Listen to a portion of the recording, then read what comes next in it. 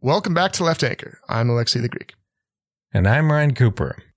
So today on the podcast, we have John Shelton, professor at the University of Wisconsin, Green Bay, and author of the book, The Education Myth, How Human Capital Trumped Social Democracy, which is available in bookstores today.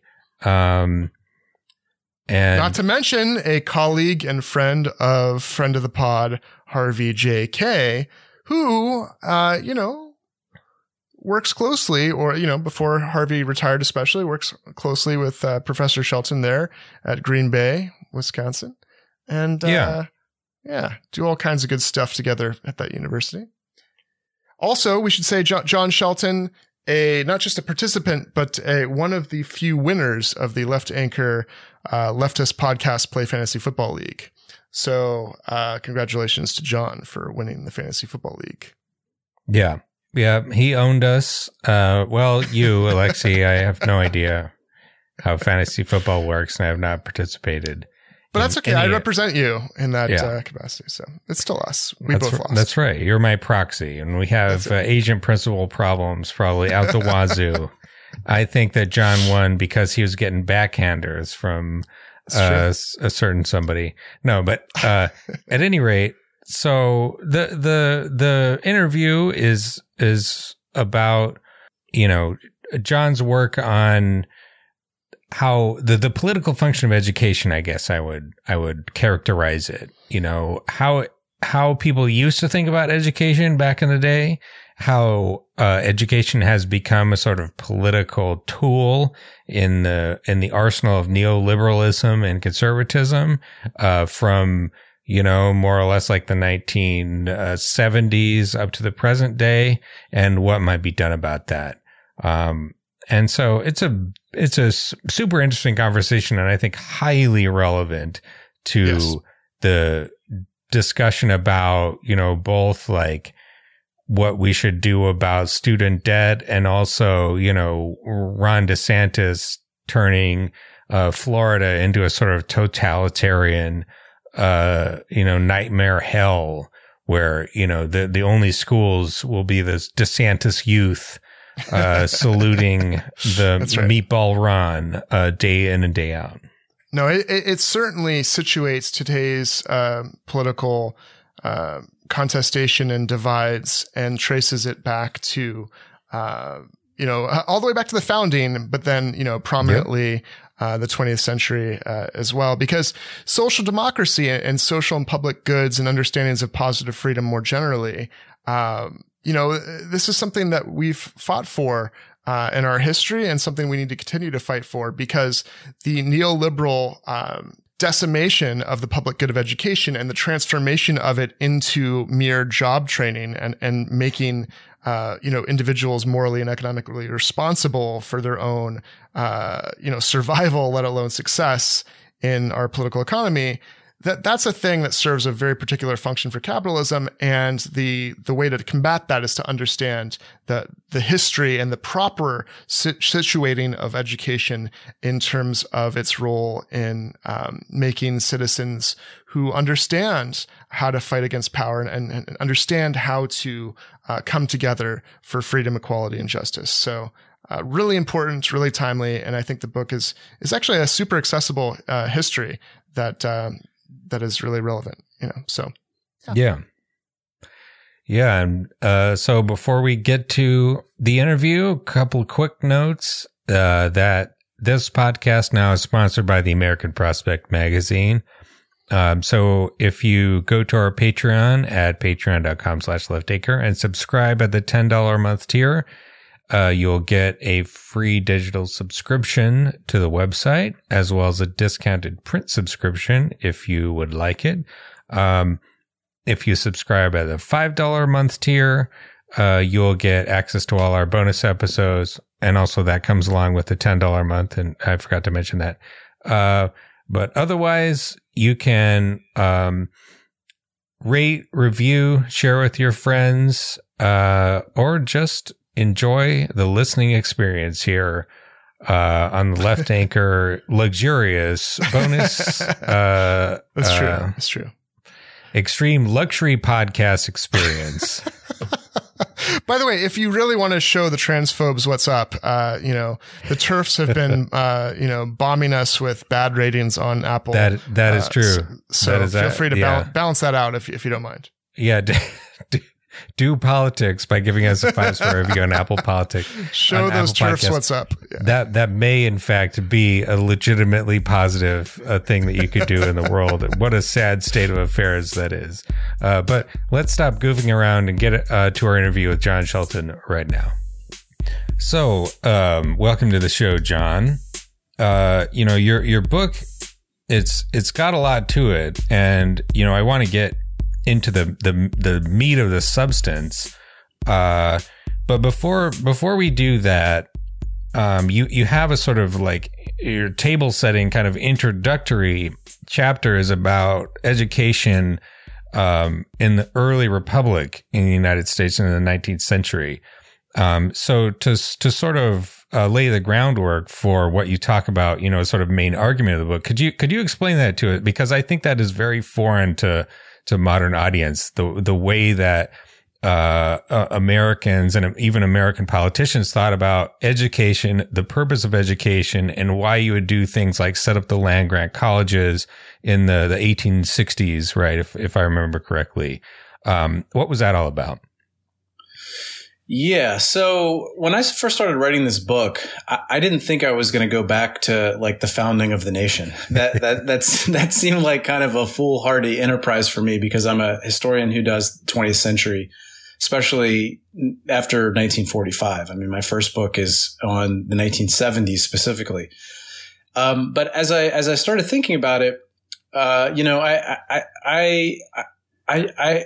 I knew about this kind of idea that Americans had about education, and this idea that, like, you hear this from politicians, going all the way back to Carter and Clinton and both George Bush's and Obama and Biden to a certain extent when he was, basically telling minors to go back and learn to code or whatever, that education is, the reason that we have it is so that people can get good jobs. And so when I started doing the research for this, I felt like I really needed to interrogate that. And I'd had some ideas that wasn't exactly why Americans wanted public education in the 19th century, because I'd read some really good books. There's a really good book about the early public education by this historian named Johann Neem, which people should check out. It's called Democracy Schools. But as I looked at this, I found out pretty quickly that American policymakers and politicians and labor unions, even in the 19th century, they didn't want public schools because they saw anybody as getting job skills. There's an entire kind of cottage industry in the economics field now. Economists like Claudia Goldin and Lawrence Katz, who wrote this book about education in the 19th century, and kind of said, one of the reasons the United States becomes this economic powerhouse is because of this historic investment in public education. I'm not saying that's untrue, that there's a connection between those two things. But the reality is when you look at what the reasons policymakers were pushing for public schools in the 19th century, it had nothing to do with job skills. Go back to Jefferson in, this sort of plan he had for public education in Virginia all the way back in the 1770s.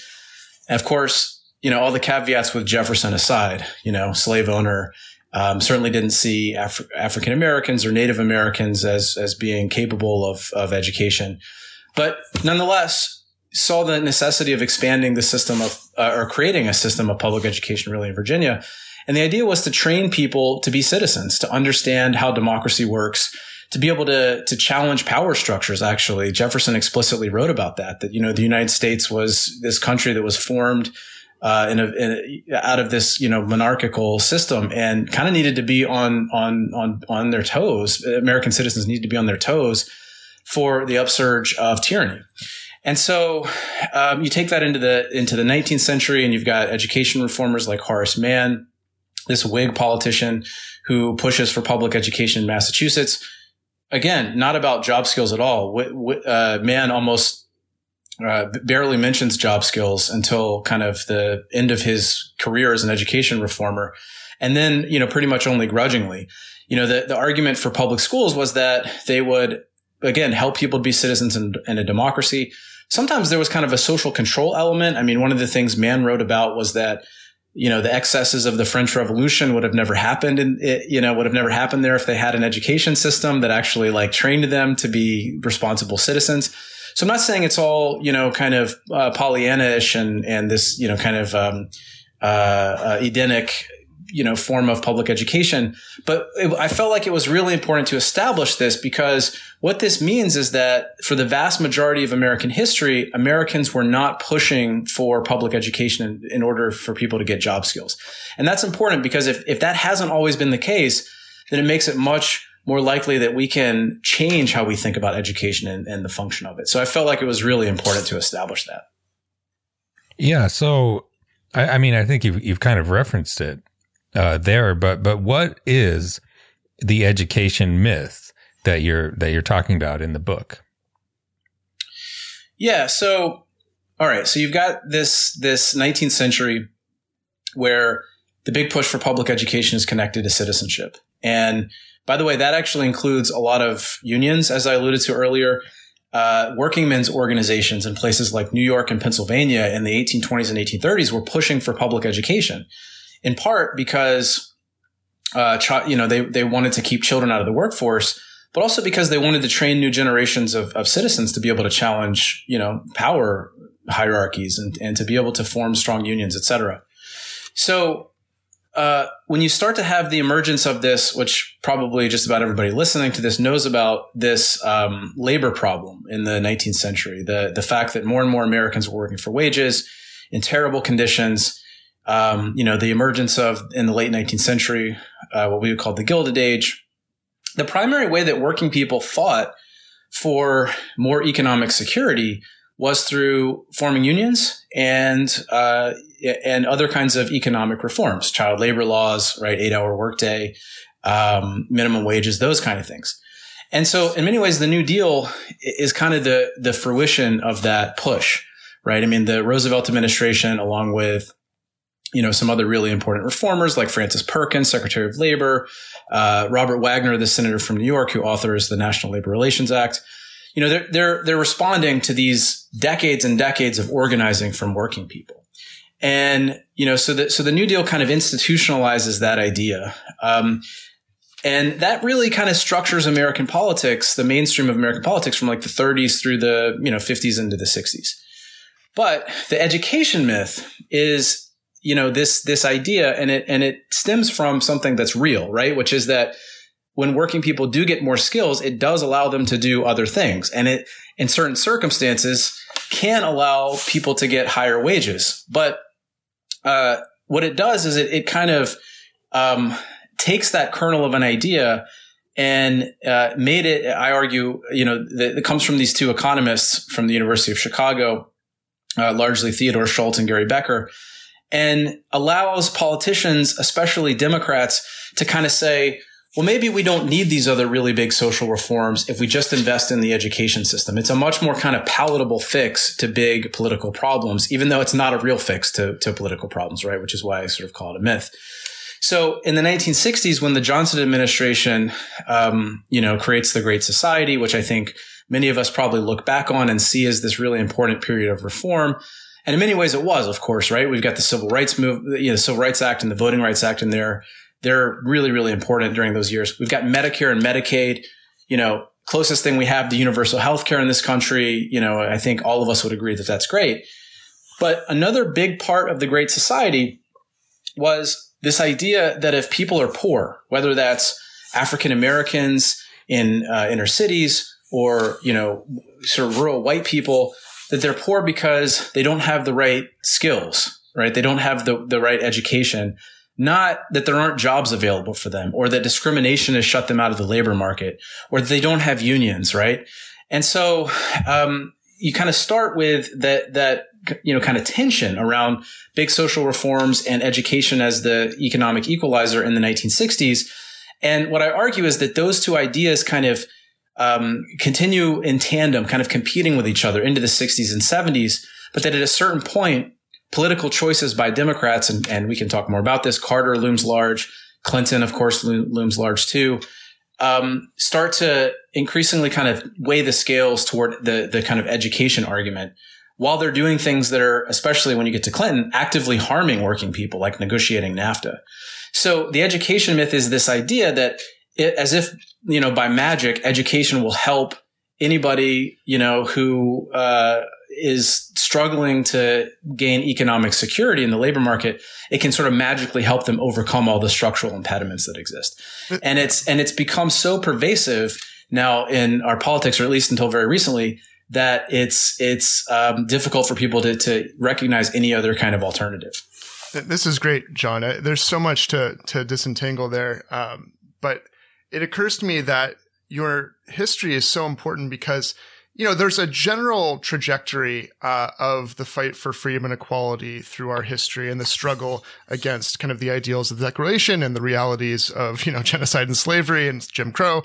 But the move in the kind of struggle for some social democracy in the 20th century loses out to neoliberalism. And it seems to me that the education myth that you describe is one part of that story that really needs to be understood in the context of the overall story, right? And so the myth, as you describe, is also the myth that you can disaggregate education from these other social and public goods, and these positive freedoms that you describe should rightly be understood as part of the promise of the Declaration, right?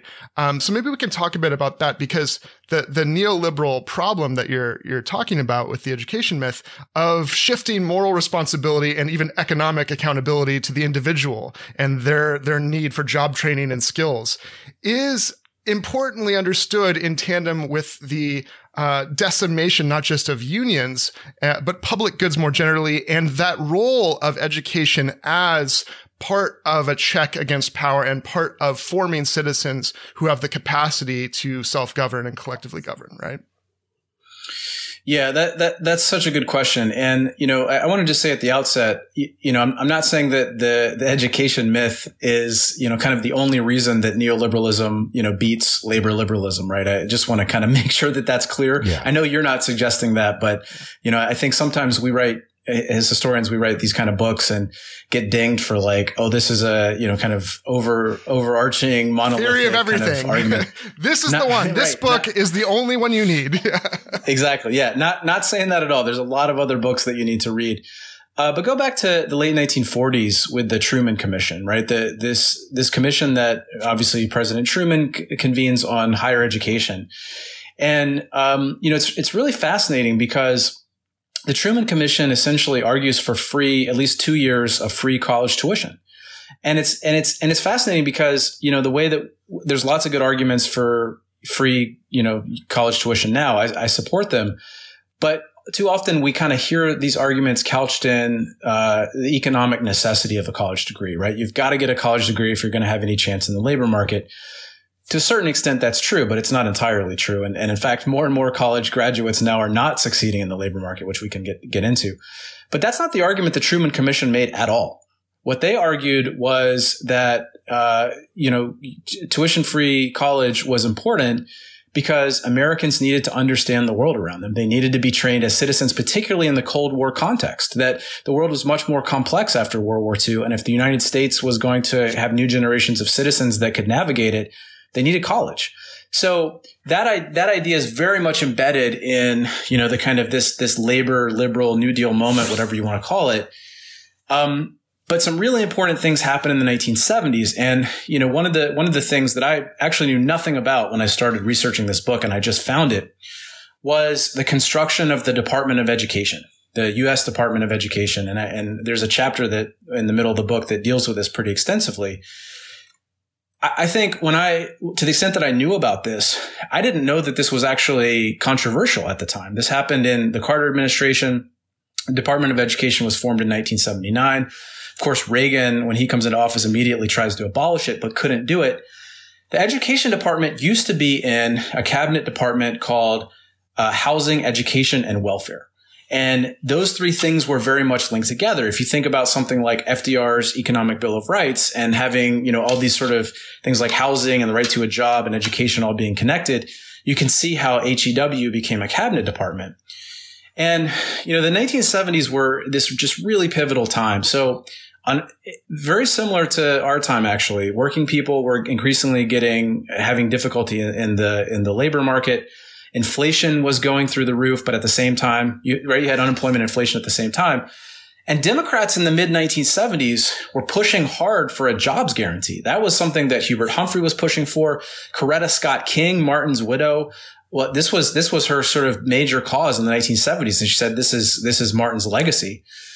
And you have this bill called the Humphrey-Hawkins Act, co-authored by Humphrey and Augustus Hawkins, this representative from the Watts. He represented Watts in Los Angeles and said, key to civil rights is ensuring everybody has the right to a job. Look at the Democratic Party platform in 1976. The right to a job is like front and center.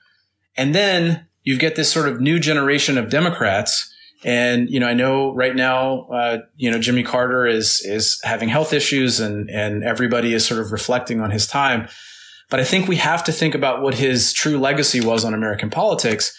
And Carter was very uninterested as sort of a new Democrat, right? Was very uninterested in a meaningful version of a jobs guarantee. He was very uninterested in labor reform that was absolutely necessary. But the one thing he would do, right? Humphrey Hawkins gets passed, but it's a sort of weakened version, doesn't guarantee anybody a job. The one thing he would do is create a new cabinet level department for education. Lots of Democrats in Congress, especially labor Democrats, opposed it. Albert Shanker from the AFT opposed it. Shirley Chisholm, African-American, representative from New York, opposed it. And it barely passed. It barely got through the House, actually. And so you kind of have this moment where, I'm not saying a Department of Education is necessarily bad if it comes with all of these other reforms that are necessary for everybody, whether they have a college degree or not, to have a good life. But it kind of symbolically took education and literally stripped it away from these other social rights that were absolutely necessary. And I think that was a really, really important moment for that reason. Yeah. Yeah. This poverty question, I think, is worth drilling down into a little bit. Because you heard this, as you said, from Carter, from the Atari Democrats, the first generation. Can we pause? Can we pause with that? The Atari Democrats is a great phrase. Come on. That's a great. It's some vibrant branding, at least. The slogan has stuck, even though nobody knows what Atari is anymore. I was going to say, for some of our audience, we might have to explain what Atari is. I guess it's still around, but anyway, like from then up until through the Obama administration, you had Arne Duncan, the Secretary of Education, saying stuff like, the best weapon against poverty is education. And, my buddy Matt Brunig, friend of the pod, half of his career in, writing and journalism and whatnot has been just blowing this notion completely out of the water, specifically with respect to poverty. You look at poverty, what causes poverty? It's inability to work. It's like you have a classical capitalist system. Well, who gets income under capitalism? Workers and owners of property. That's it. And so what causes poverty, by and large, with rare exceptions, is people being in a status in their lives, a particular stage of life, or having some sort of problem where they cannot work or they do not own anything, which is almost everybody. We're talking about ownership. That's rich people. The super majority, something like 85% of poor people are children, students, unemployed people, disabled people, and the elderly. And the answer to this in your sort of social democratic context is to set up the welfare state. The welfare state, through the government, sends out income to all the categories of people who can't work. You have your sort of qualifying thing. You have a child allowance. You have a student allowance. You have pension benefits. We even have that in the United States, Social Security. It's not great by Nordic standards, but it does exist, and it has cut elderly poverty by like 75%. Relative to where it was. So, this is from like a very obvious, analysis of how the economy works. Like, where are the dollars and cents flowing throughout the population? Obviously, you're not going to get the children to be able to like work at jobs at Facebook, because they're 5 years old. This is not a thing. So we need to set up income streams for all those types of people. It's like half the population, by the way, who works. It's only about half the population that works. About half the population doesn't. And that includes almost everyone at one point or another. We all young. We all lose our jobs occasionally. Most of us. We could all become disabled at any point in time. It could strike anyone, and we all get old and die. And so, it's as much a life cycle thing as it is about like the poor, the disadvantaged people, who are really struggling, homeless people and whatnot. This is about like spreading out our income over our life cycle from when we're in our 40s and making lots of money, relative to previous times in our lives, and moving that around, paying for each other so that we can all have like a decent standard of living. And education, I think, as you're saying in the book, is a sort of just a political gimmick. It's a way to dissolve the class conflict inherent in the welfare state analysis, which is to say, if we want to get rid of poverty, we need to tax the rich and everyone else to a lesser extent. We need to spread the money around. And the education people come in and say, no. What we need to do is, let's not look at who the actual poor people are. What we need to do is we need to increase the skills of society. And you saw this in the post 2008, the economy was in the toilet. You had 10% unemployment in 2010. And then you had President Obama out there saying, well, nobody can get jobs because there's a skills gap. Not that there aren't enough jobs available.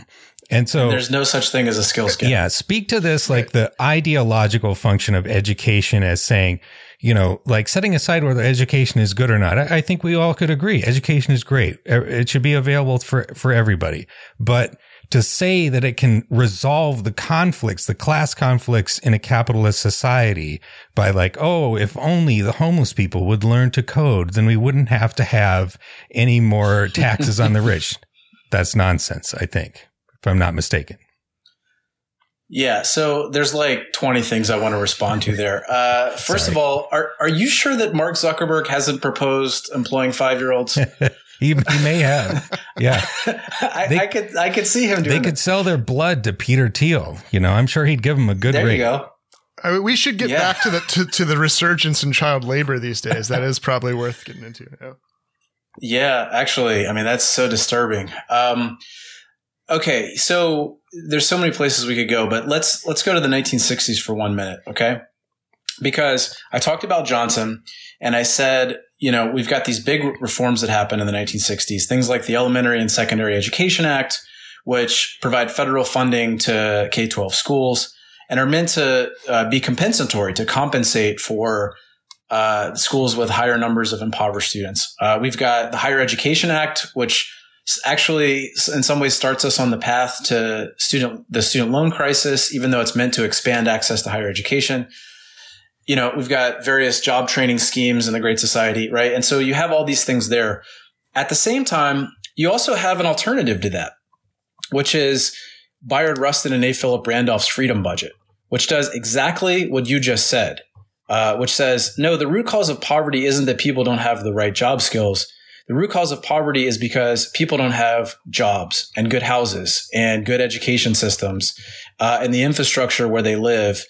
And so, the Freedom Budget was really genius because this was at a time when the United States was very prosperous. And what Randolph and Rustin said was, let's use some portion of the, wealth that this economy is creating and poverty, but do it in a way that's going to help everybody. Right? Whites and blacks. But of course, Randolph knew that it would disproportionately help African Americans because they were poorer. Right? And so it would do things like ensure that people had jobs, rebuilding infrastructure, rebuilding homes for people, all of these things that you're talking about, and actually do something about this question of poverty in a meaningful way.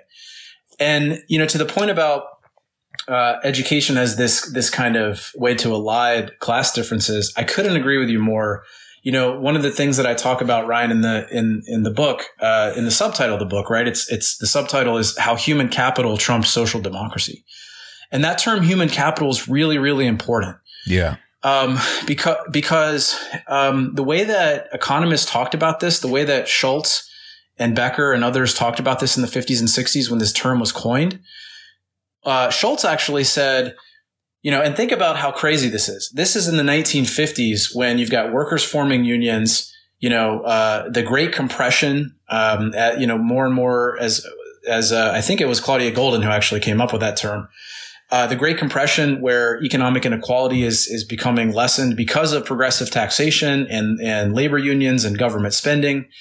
And what Schultz actually says, and I talk about this in the book, is he says, actually, the reason that there's more widespread equality is because workers are getting more skills. And in that sense, they're getting their human capital is giving them sort of an ownership stake in capitalism. It's so fascinating. And that term itself, human capital, you think about it, it does, I use this term in the book, it does alchemical work, actually, right? It makes somebody feel like who is labor. They are labor. If you are human capital, you are selling your labor to somebody else. You're not, by definition, you cannot be capital, right? Capital is ownership where you are profiting from other people's labor. But this idea of human capital is that I'm going to acquire more capital, more job skills for myself, and then I can sell my value. I can sell my labor for a higher value. And it totally makes everybody into some, fictitious form of an individual capitalist or something, right? And it completely elides the class dynamics, which are that, again, I'm selling my labor to somebody else. Even if I'm a highly elite athlete, we've got baseball spring training happening right now, and you look at the work that these men are doing, right, to get ready for the season.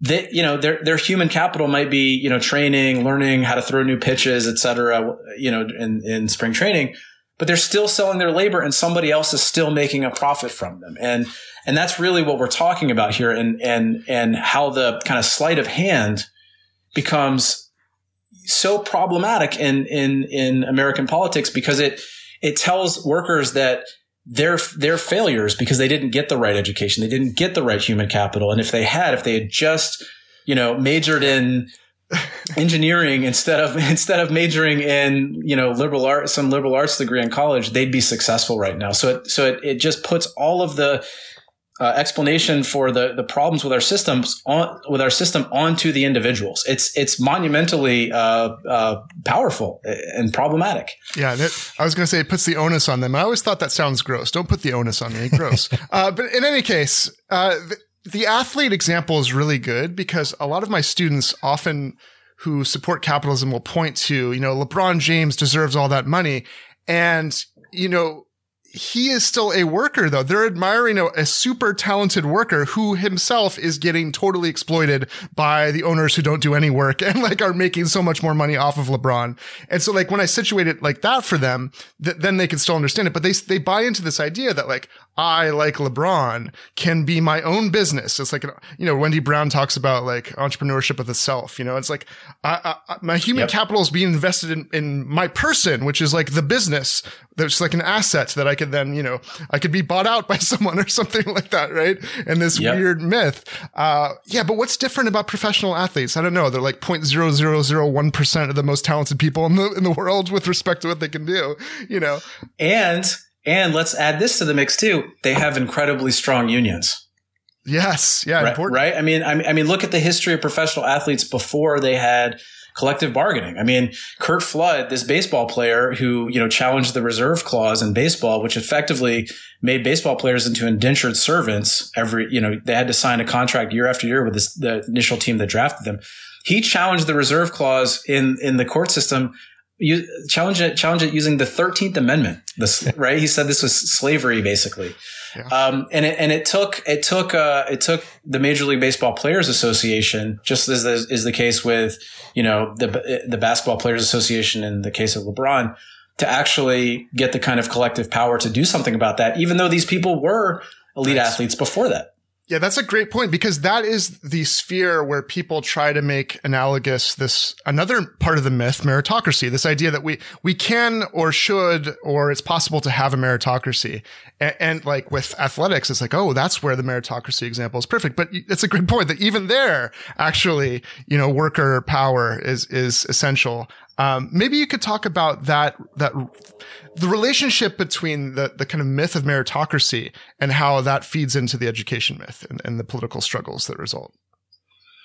Yeah. So first of all, if folks listening to this don't know Michael Sandel's book, The Tyranny of Merit, I highly recommend you read that. That's a really phenomenal book. And what this system of meritocracy does is, again, it makes people feel like, they're responsible for their own fates, but you have to think about how many things are actually out of people's control. And the reality is almost everything is out of your control. I'd sometimes do this exercise with first year students at UW Green Bay. And, I kind of ask them why they're at UW Green Bay and what they're doing there and how come they're not at Harvard and whether they're going to take out debt and all these things. And I asked them just in a very simple exercise. I was like, how many of you picked your parents? Right. And I mean, of course, it's a ridiculous question. Nobody picked their parents, but 90 to 95% of, the reason that students are at different institutions or in college at all has to do with the family that you're raised in. To go back to the 1960s, I mean, one of the reasons that so many African Americans in, those urban areas like Watts and Detroit, where you had these insurrections among the Black community, they were in places where geographically there simply weren't any jobs. That wasn't their fault, right? That was the product of a whole host of things, government decisions to make it easier for capital to move, the lack of investment in urban infrastructure, racism, right, going back hundreds of years. So the reality is that, almost everything in the labor market is actually outside of our control. Being a public employee here in Wisconsin, I don't have the right to collectively bargain. If I lived in Illinois, I would have the right to collectively bargain. That's not my fault, right? That's, that's when I think about what's happened to the UW system, and this is a whole other conversation, but there's so many people leaving right now because the system has been defunded because of political choices. If we had collective bargaining, we could do more about that, but we live in a state that doesn't have that. And nobody chose to have that history. And so those are just a few examples, but there's so many different things outside of your control. What kind of skills are in demand? You think about the skills that would have been more in demand, like engineering skills, for example, that are, in demand right now. Those were things that, maybe weren't as much in demand 50 years ago. Right. So these are things these are things that are all outside of our control. But this idea that somehow navigating the labor market is in our control is so problematic. And not only does it lead to people to internalize things that are not their fault, it leads them to feel disempowered because many times they've bought into the idea that if they're responsible for this and if they had made better individual choices, they could do something about it. And that prevents them from actually taking the kind of actions that are necessary to overturn this kind of unfair, labor market that we have in this country. Well, that just reminds me that like part of the success of neoliberalism is and with respect to education, the fact that you have this quote unquote right to work state of Wisconsin is a result of politics, which itself could be influenced by educated citizens who understand their interest actually and understand what is out of their control, but what could be within their control politically if they were motivated and worked to those ends. So neoliberalism loves to make people apathetic and not political. And so like that there is a certain function of that conception of education that is the corollary of the kind of egalitarian liberatory function of education, which in like the Paulo Freire sense, right, gets people to realize what power is doing and move towards changing it, right? No, 100%. And, this whole standards-based education movement, accountability movement, which started, actually Clinton, in the late 80s was a big part of pushing for this back when he was the governor of Arkansas and part of the Democratic Governors Association pushing for education reform, largely because these Democratic governors in particular, but some Republicans too, were seeking to kind of find a lane for themselves apart from Reagan, this sort of extremely crass kind of market fundamentalism. And so they were looking for a way to kind of, I mean, I'll use this word anachronistically because Clinton didn't use it until the mid-90s, but kind of triangulate, right? And so, Clinton's pushing for education reform and accountability in the 90s, but then it's No Child Left Behind that really crystallizes it and just, I think No Child Left Behind has done so much damage to the education system because the premise is force schools to be accountable to a certain kind of knowledge and give teachers less flexibility to be able to teach those kinds of things, to teach kids to be discerning citizens in a democracy. And it's not a surprise that like the Republican Party now has gone sort of completely off the rails in terms of education. I mean, if you look at, I'm sure your listeners know about this, but the kind of things DeSantis is doing, all of these fields that they don't want anybody to talk about, this idea that they're making a good faith interpretation about American history is such a red herring, right? I mean, I think we all have our criticisms of American history on the left, but I think the promise of the Declaration of Independence and the Constitution, these are things that we should absolutely be valuing. And we have a tradition of that going through Frederick Douglass and Martin Luther King and Eugene Debs. So nobody's saying like, we can't find anything good in the American Revolution and that's what DeSantis is defending. What he's actually trying to do is to prevent people from studying anything that isn't kind of narrow job training, right? We don't want people studying, women and gender studies or African American studies, or anything that's going to make people actually challenge the kind of power structures that exist. So yeah, this is all, by this point, it's become totally by design, even if it wasn't initially, at least on the right. Yeah. And I mean, the thing about what DeSantis is clearly doing, which is like to sort of just eviscerate public education across the board to turning it into a sort of like vocational school in an explicit sense, nothing against VOTEC type of education, like that can be very useful. But to just say like there should be no higher purpose whatsoever in terms of like creating an educated citizenry that can like actually grapple with our history and, like what informed population should be, thinking about things. It builds on the legacy of democratic neoliberal education reform, which is that the purpose of the education system is to stamp out workers that can serve as reliable employees for whatever sector happens to be most profitable at the moment.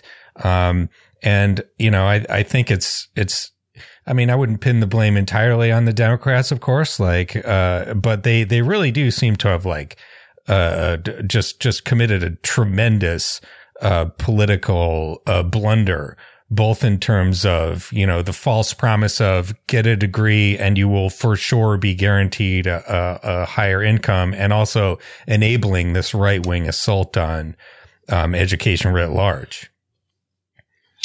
Yeah. And, the problem with the Democratic Party, there's many problems. and I say this as a Democrat. Okay. The problem though, going back to the 1970s, and I document that in this book. And, I learned a lot in terms of this argument from Lily Geismer's book about the way that the Democratic Party kind of became captured by the professional class in the 1970s. The 70s is so transformative. It really kind of first half of the 1970s transformed the Democratic Party in so many ways. When you have these professional class people basically like forming the center of the party moving forward, people don't think about that because they kind of often think about the Democratic Party as sort of being this monolith. But, Biden's a great example of that, right? He gets elected in 1972. There's a whole generation of Democrats elected in 74 in the wake of Watergate, the Watergate babies. Gary Hart, remember we talked about Atari Democrats. He's sort of the quintessential Atari Democrat, gets elected to the Senate in that year. And these people are pushing, these new Democrats they see themselves as being responsive to a constituency of people with college degrees. So, they're not as interested in things like a jobs guarantee, in labor reform. In fact, they see labor unions in some ways as this kind of archaic, anti-meritocratic institution, right? Because the idea is that they're protecting people who maybe aren't working as hard as other people, right? I'm not saying I think that's true, but I'm saying that's kind of how they look at it. And so the problem with that as a political strategy is that the majority of Americans don't have college degrees. I mean, even in terms of the morals of that, which is, okay, so what do you do about, if your answer for everything is to tell people to get a college degree, what do you do for the 65, 70, even if you have great educational outcomes and can get more people to graduate from college, at best, 50% of American workers who don't have college degrees, right? So what do you do with them? And that kind of strategy has essentially said to a lot of blue collar people and a lot of white collar people too, without, again, degrees as service sector workers, like, we don't have anything for you, right? Like you should go out and get the right job. And so that's been kind of disastrous because especially when you have professional class people who are increasingly, living in the same geographic areas, and you have an electoral college, which is necessary to win elections, just sort of ignoring all those people has been deeply problematic, even if it's not, I think it's problematic for moral reasons, but even if you don't think that, for sort of political reasons, it's problematic.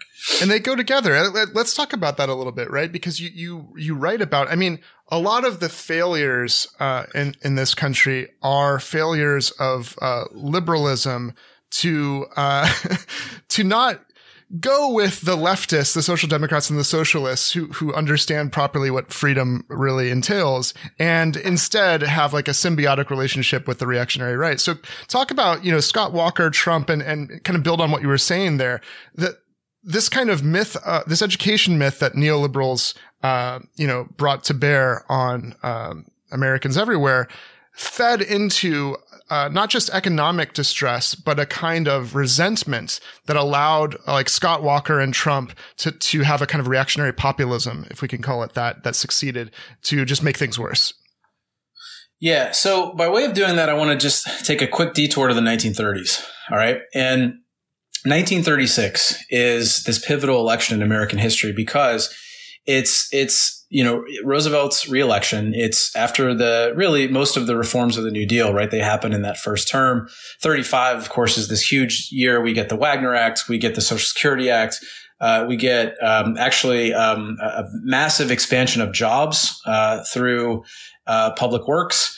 And we get steeply graduated income tax. All that stuff happens in 1935. So it's this huge year.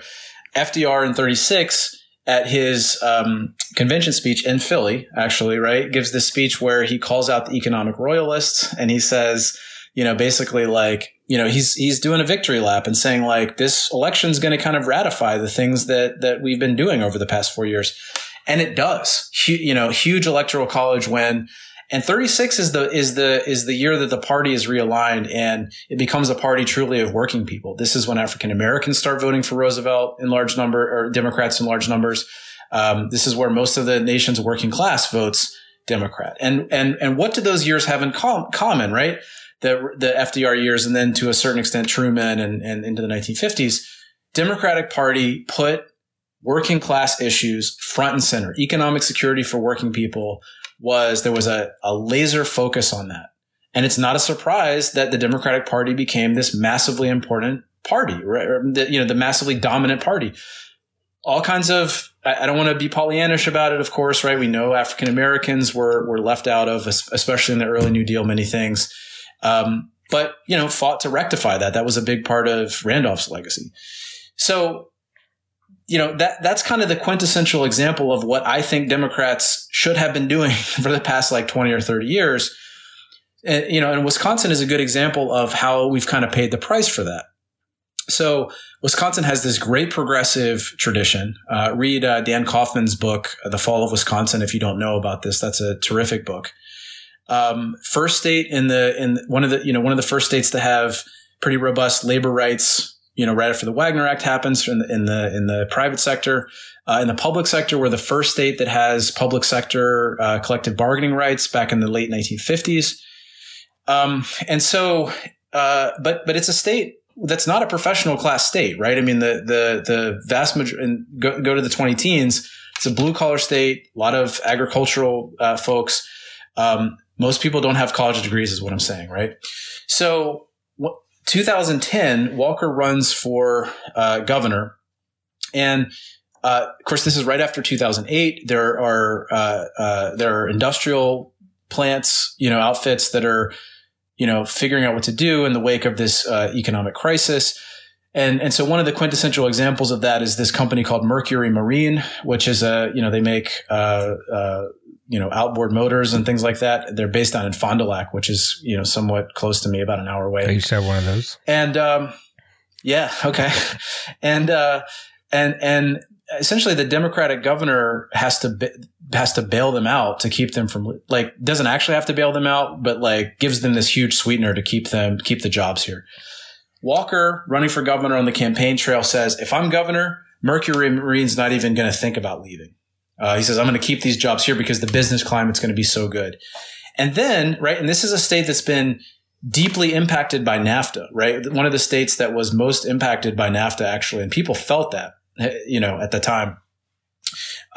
He says the public employees, all those people who still have good pensions, good health care, right? These things the government's paying for, they're the haves, and all the private sector workers are the have-nots, right? Because those people have been feeling pain. They're having to take concessions if they are able to keep their jobs in these sort of industries. And Walker just drives that wedge right in there and says, I'm going to do something about this. And, even though he gets into office and didn't really do anything to help those blue collar workers, actually what he did was give more tax breaks to the wealthy, but he went after those public sector workers. And, that was something that, at least some portion of the private sector workers, at least the non-union folks in this state, appreciated, because they said, well, if the Democratic Party is not going to do anything for me, at least I'll have lower taxes because they're going to stop these public employers.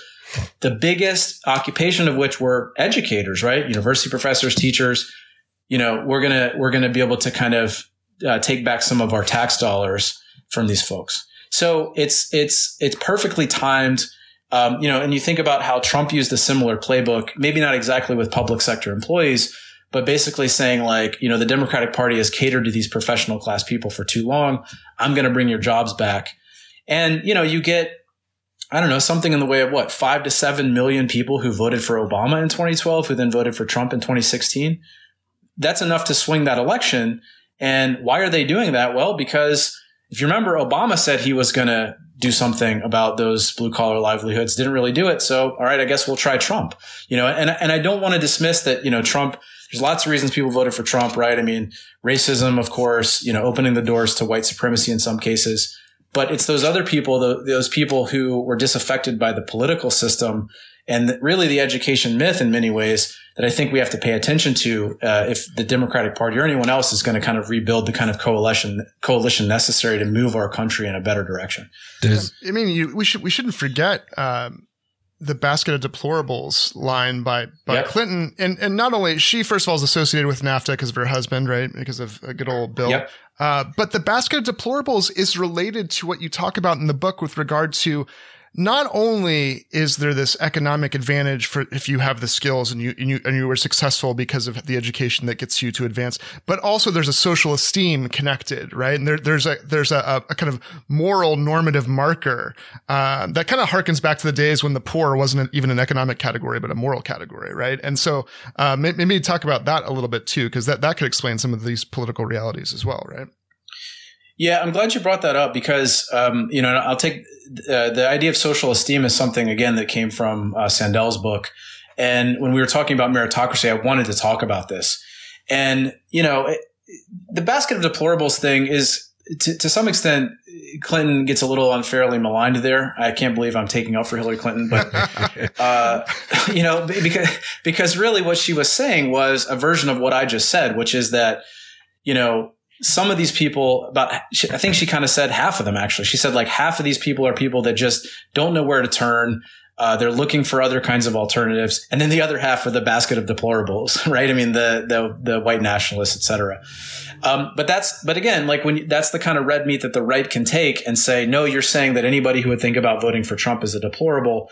And, given some of the other things that happened, saying that she was going to put a lot of coal mines out of business in West Virginia, again, without, I know the argument was that she was going to, have green jobs for these folks, but, that's not how blue collar people necessarily see this, right? I mean, economic security is such a profoundly important thing in people's lives, as is, to go back to the idea of social esteem, the idea that working people can be able to make a contribution every day to their community. And that's what work is in a lot of ways, right?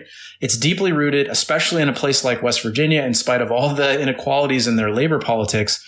This is something that matters to people culturally. The idea that, you don't have to be a college professor to do something that's profoundly important to your community, and that community matters in the first place. So like, one of the books I talk a lot about in my book is Richard Florida and, the idea of the creative class, which I think is really important because what Florida basically argued and, probably made, I don't know, millions of dollars on the lecture circuit doing this, was that community as it had existed in American history was essentially irrelevant, that the people that mattered were the creative class types, which was like, even by his estimation, 25, 30% of the population who were moving to new cities, wanted amenities and to have the city be their playground. And that's the kind of communities we should think about building.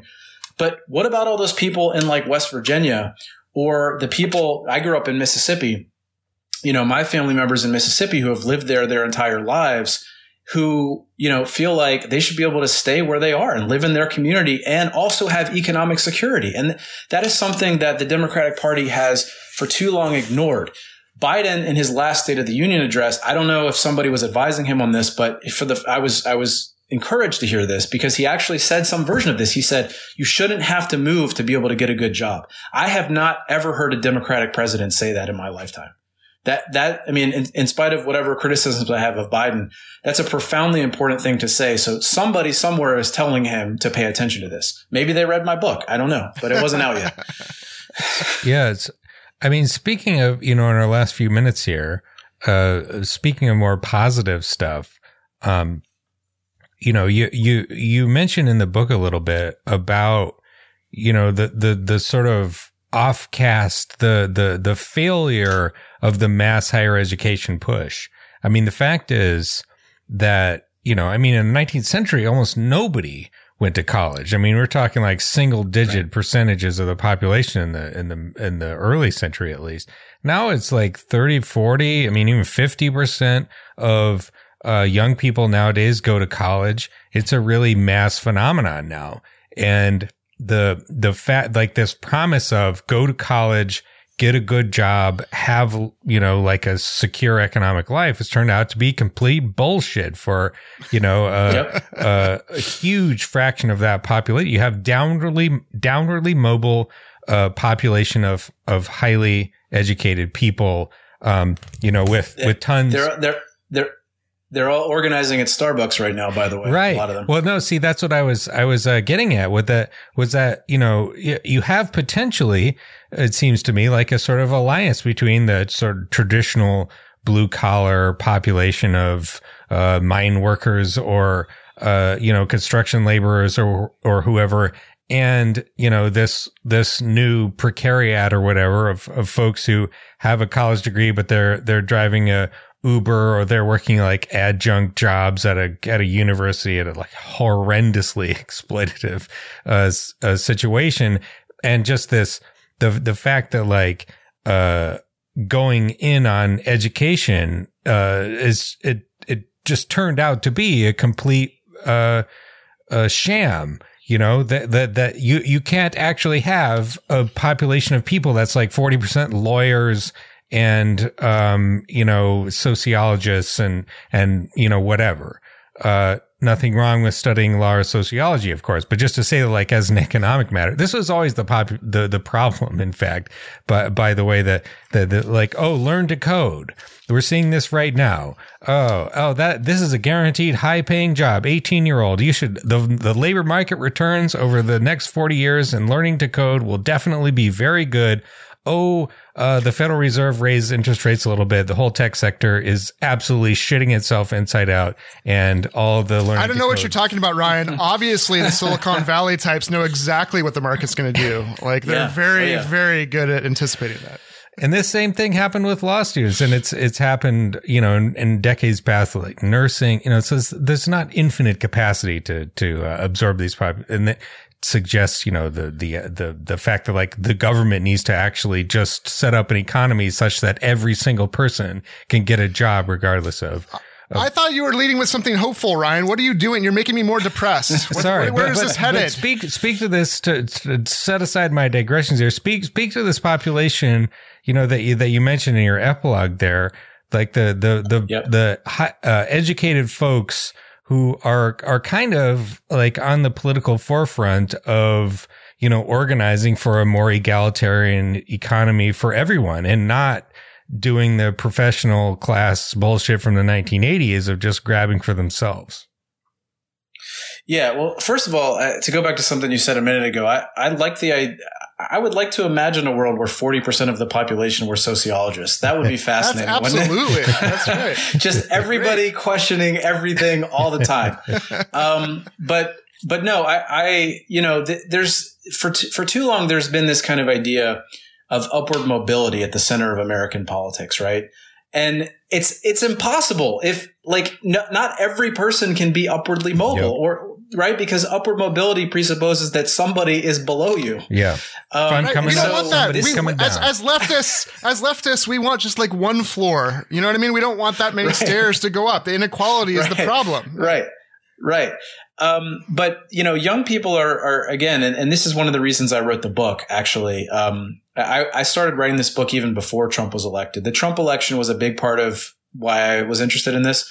But the other reason was because I was teaching undergraduates, and still do, of course, and, heard their perspectives on what they thought was going to happen in the future. And they all had this idea, like, I have to go to college, but it didn't guarantee them anything. It was their kind of one shot. And even that didn't guarantee. So they were going to have all this debt, and not to mention the opportunity cost of, being in college for 4 or 5 years or whatever, and still not have any guarantees of a good job. But they also felt like that was something they had to do. And so that's one of the reasons I got interested in this, because I was like, how is it that we've gotten to this point? And I think what's fascinating about younger people, and again, you see it with the Starbucks workers who are organizing, many of whom are either in college. I mean, in Green Bay, we have a Starbucks that voted to unionize just last year. Many of the workers there are students at UW Green Bay, right? I mean, so it's fascinating to see. But this new generation of folks, they understand in a visceral way, right? In a way that maybe people who are a little older than me, let's say, might be able to kind of understand this intellectually. But this younger group, they understand viscerally that this promise, this thing that they're promised with the education myth is not there. And so consequently, they're not looking to get upwardly mobile. They're looking to build solidarity, because they understand that's what's actually going to give them a better future. And so, in spite of my pessimism at the end of the book, or in this conversation, I'm actually very optimistic.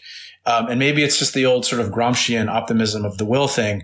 But I am optimistic, because I think one of the things we've seen over the past 5 or 6 years is this education myth has been cracking, right? I mean, both parties, Bernie Sanders on the left, of course, Trump, and whatever it is that's going on in the Republican Party at these days, they've been cracked open in a way that, like, hasn't existed for like 20 or 30 years, or right, actually 50 years or so, right? But what I think, it's both scary in the sense that, I mean, to go back to DeSantis for a minute, I mean, these are I'm not going to say outright that he's a fascist, but there are like fascist tendencies, right? And we can say it. Ryan, would you like to say it? I'll say it. One of us can say it. I don't. No. Actually, John Gads has a nice piece actually about how he's like a authoritarian, in kind of the style of Orban. I think he's less fascist than Trump in terms of structure. He does not have the sort of populist, demagogic, rabble-rousing juice that Trump has. That's very important for fascism. But he's more like Orban in Hungary, and that does not mean that he is any less dangerous than Trump. It may mean he's worse. I like that. That's good. And so it's worrisome because things have been cracked open, right? We weren't worried about like George H.W. Bush, like intervening in the kinds of things people could teach in schools. But yeah, like, so that this rightward trajectory is very much a possibility. It's very worrying, but I think there's also new, kind of alternatives on the left. And I think what needs to happen is we have to have more people organize in unions. There has to be labor law reform at some point. Yeah. But those people have to, it's a lot of work, but not just organize in unions, but they have to do things like run for office, push existing politicians, especially Democrats, to be better. But I think our political assumptions have been,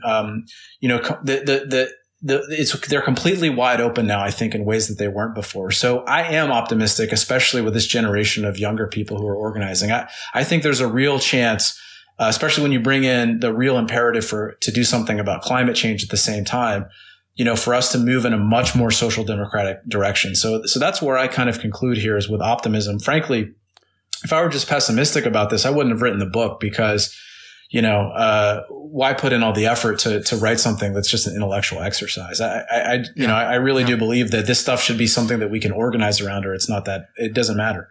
If you don't mind, John, first of all, props. We're going to out you now that not only are you the fantasy football champion of the Left Anchor Fantasy Football League, defeating such giants as Maximilian Alvarez, very hard fought. But that Gramscian phrase, optimism of the will, that was that. Go ahead, tell everyone how does that relate to fantasy football?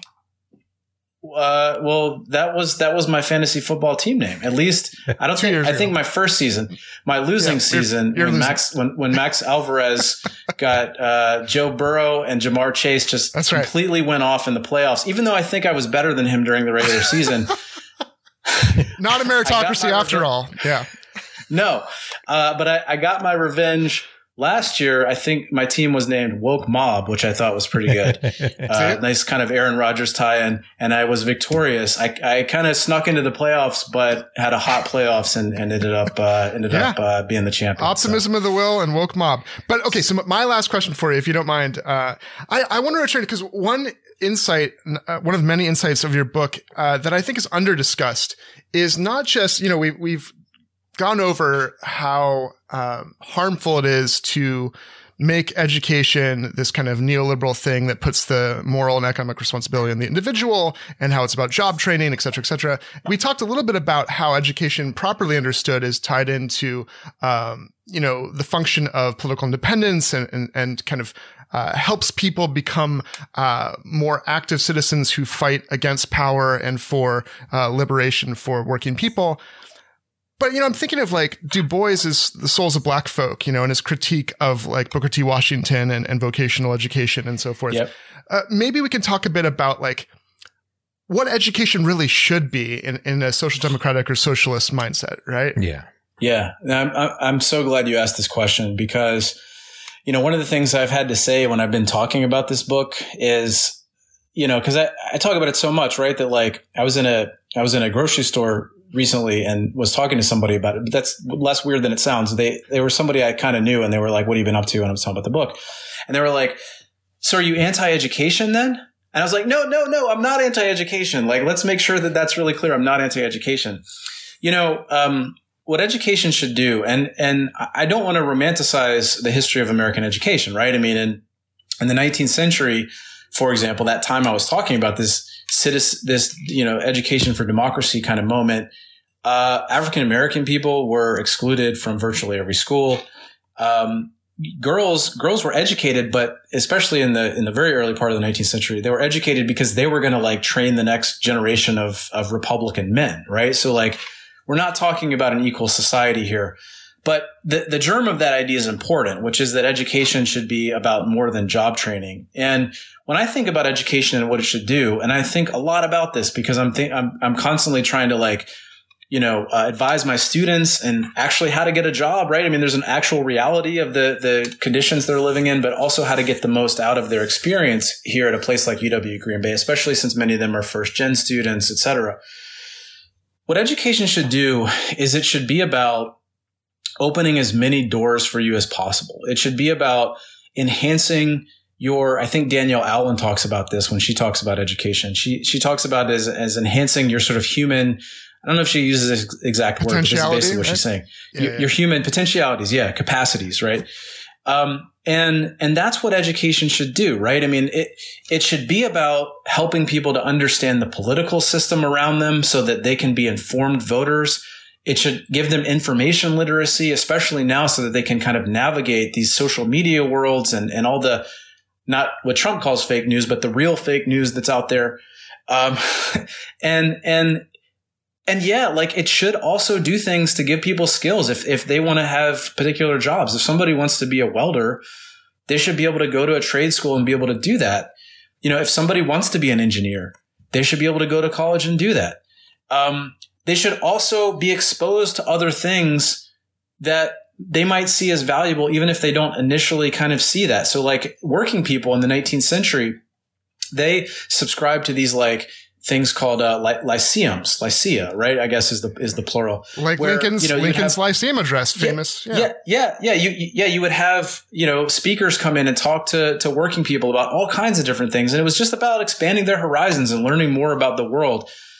Those kinds of things should be open to people and open to everybody. And this is the thing that's really important about economic security.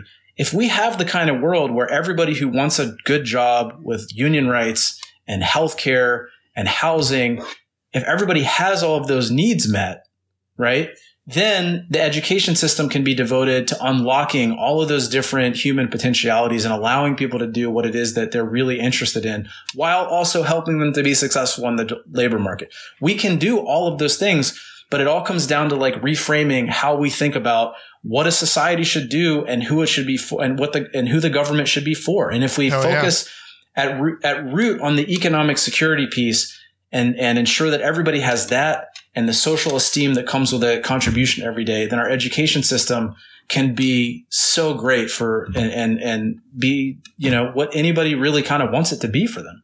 Fantastic. I think we need a new category, not just champagne socialists, where champagne is for everyone, but champagne and Shakespeare socialists. Okay? We need champagne and Shakespeare for everyone. I like it. Yeah.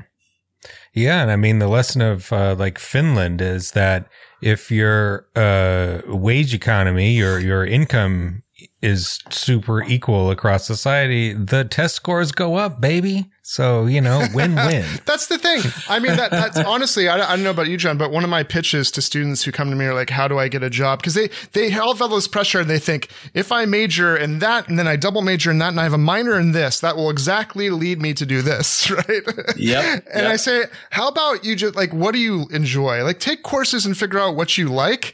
And I fit this pitch, which is actually about wonder and learning for its own sake. I make it functional for them. I'm like, here, let me tell you, the things that you enjoy, you won't find it as boring. You're more likely to do the reading. You're more likely to be interested. You're more likely to get good grades. You're more likely to get the good job. Like I do a whole thing that it's actually more practical for them to just search out for liberal arts, generally. Anyway. Yeah, well, you've got to then sort of fight through the ideology that they've been told, especially first generation students, right? The ones that don't have parents advising them that like you go and you major in the thing that's going to get you a job, and it's like you have to. No, actually, most people don't do. Most people aren't getting jobs in what their major is. Not me. And so don't add 25 majors and minors. You don't need any of that stuff. Find something you're interested in. Yeah. I studied chemistry. I haven't touched chemicals and not industrial chemicals anyway. I suppose we're all chemicals at the end of the day. Big bag of chemicals. That's true. But Oh, this has been great. Thanks so much for joining us, Sean. I hope, you come back again soon. Not forcing you to write a new book all of a sudden, but, just come on and chat.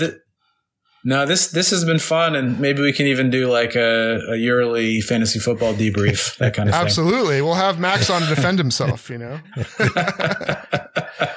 Well, John Shelton, the book is called The Education Myth, How Human Capital Trumps Social Democracy. We'll link to it in the description. Thanks for coming on the program. Yeah, thanks, guys. This has been a lot of fun. Really appreciate the conversation. Cheers. Absolutely. Thanks for listening, everybody. We'll see you in the next episode.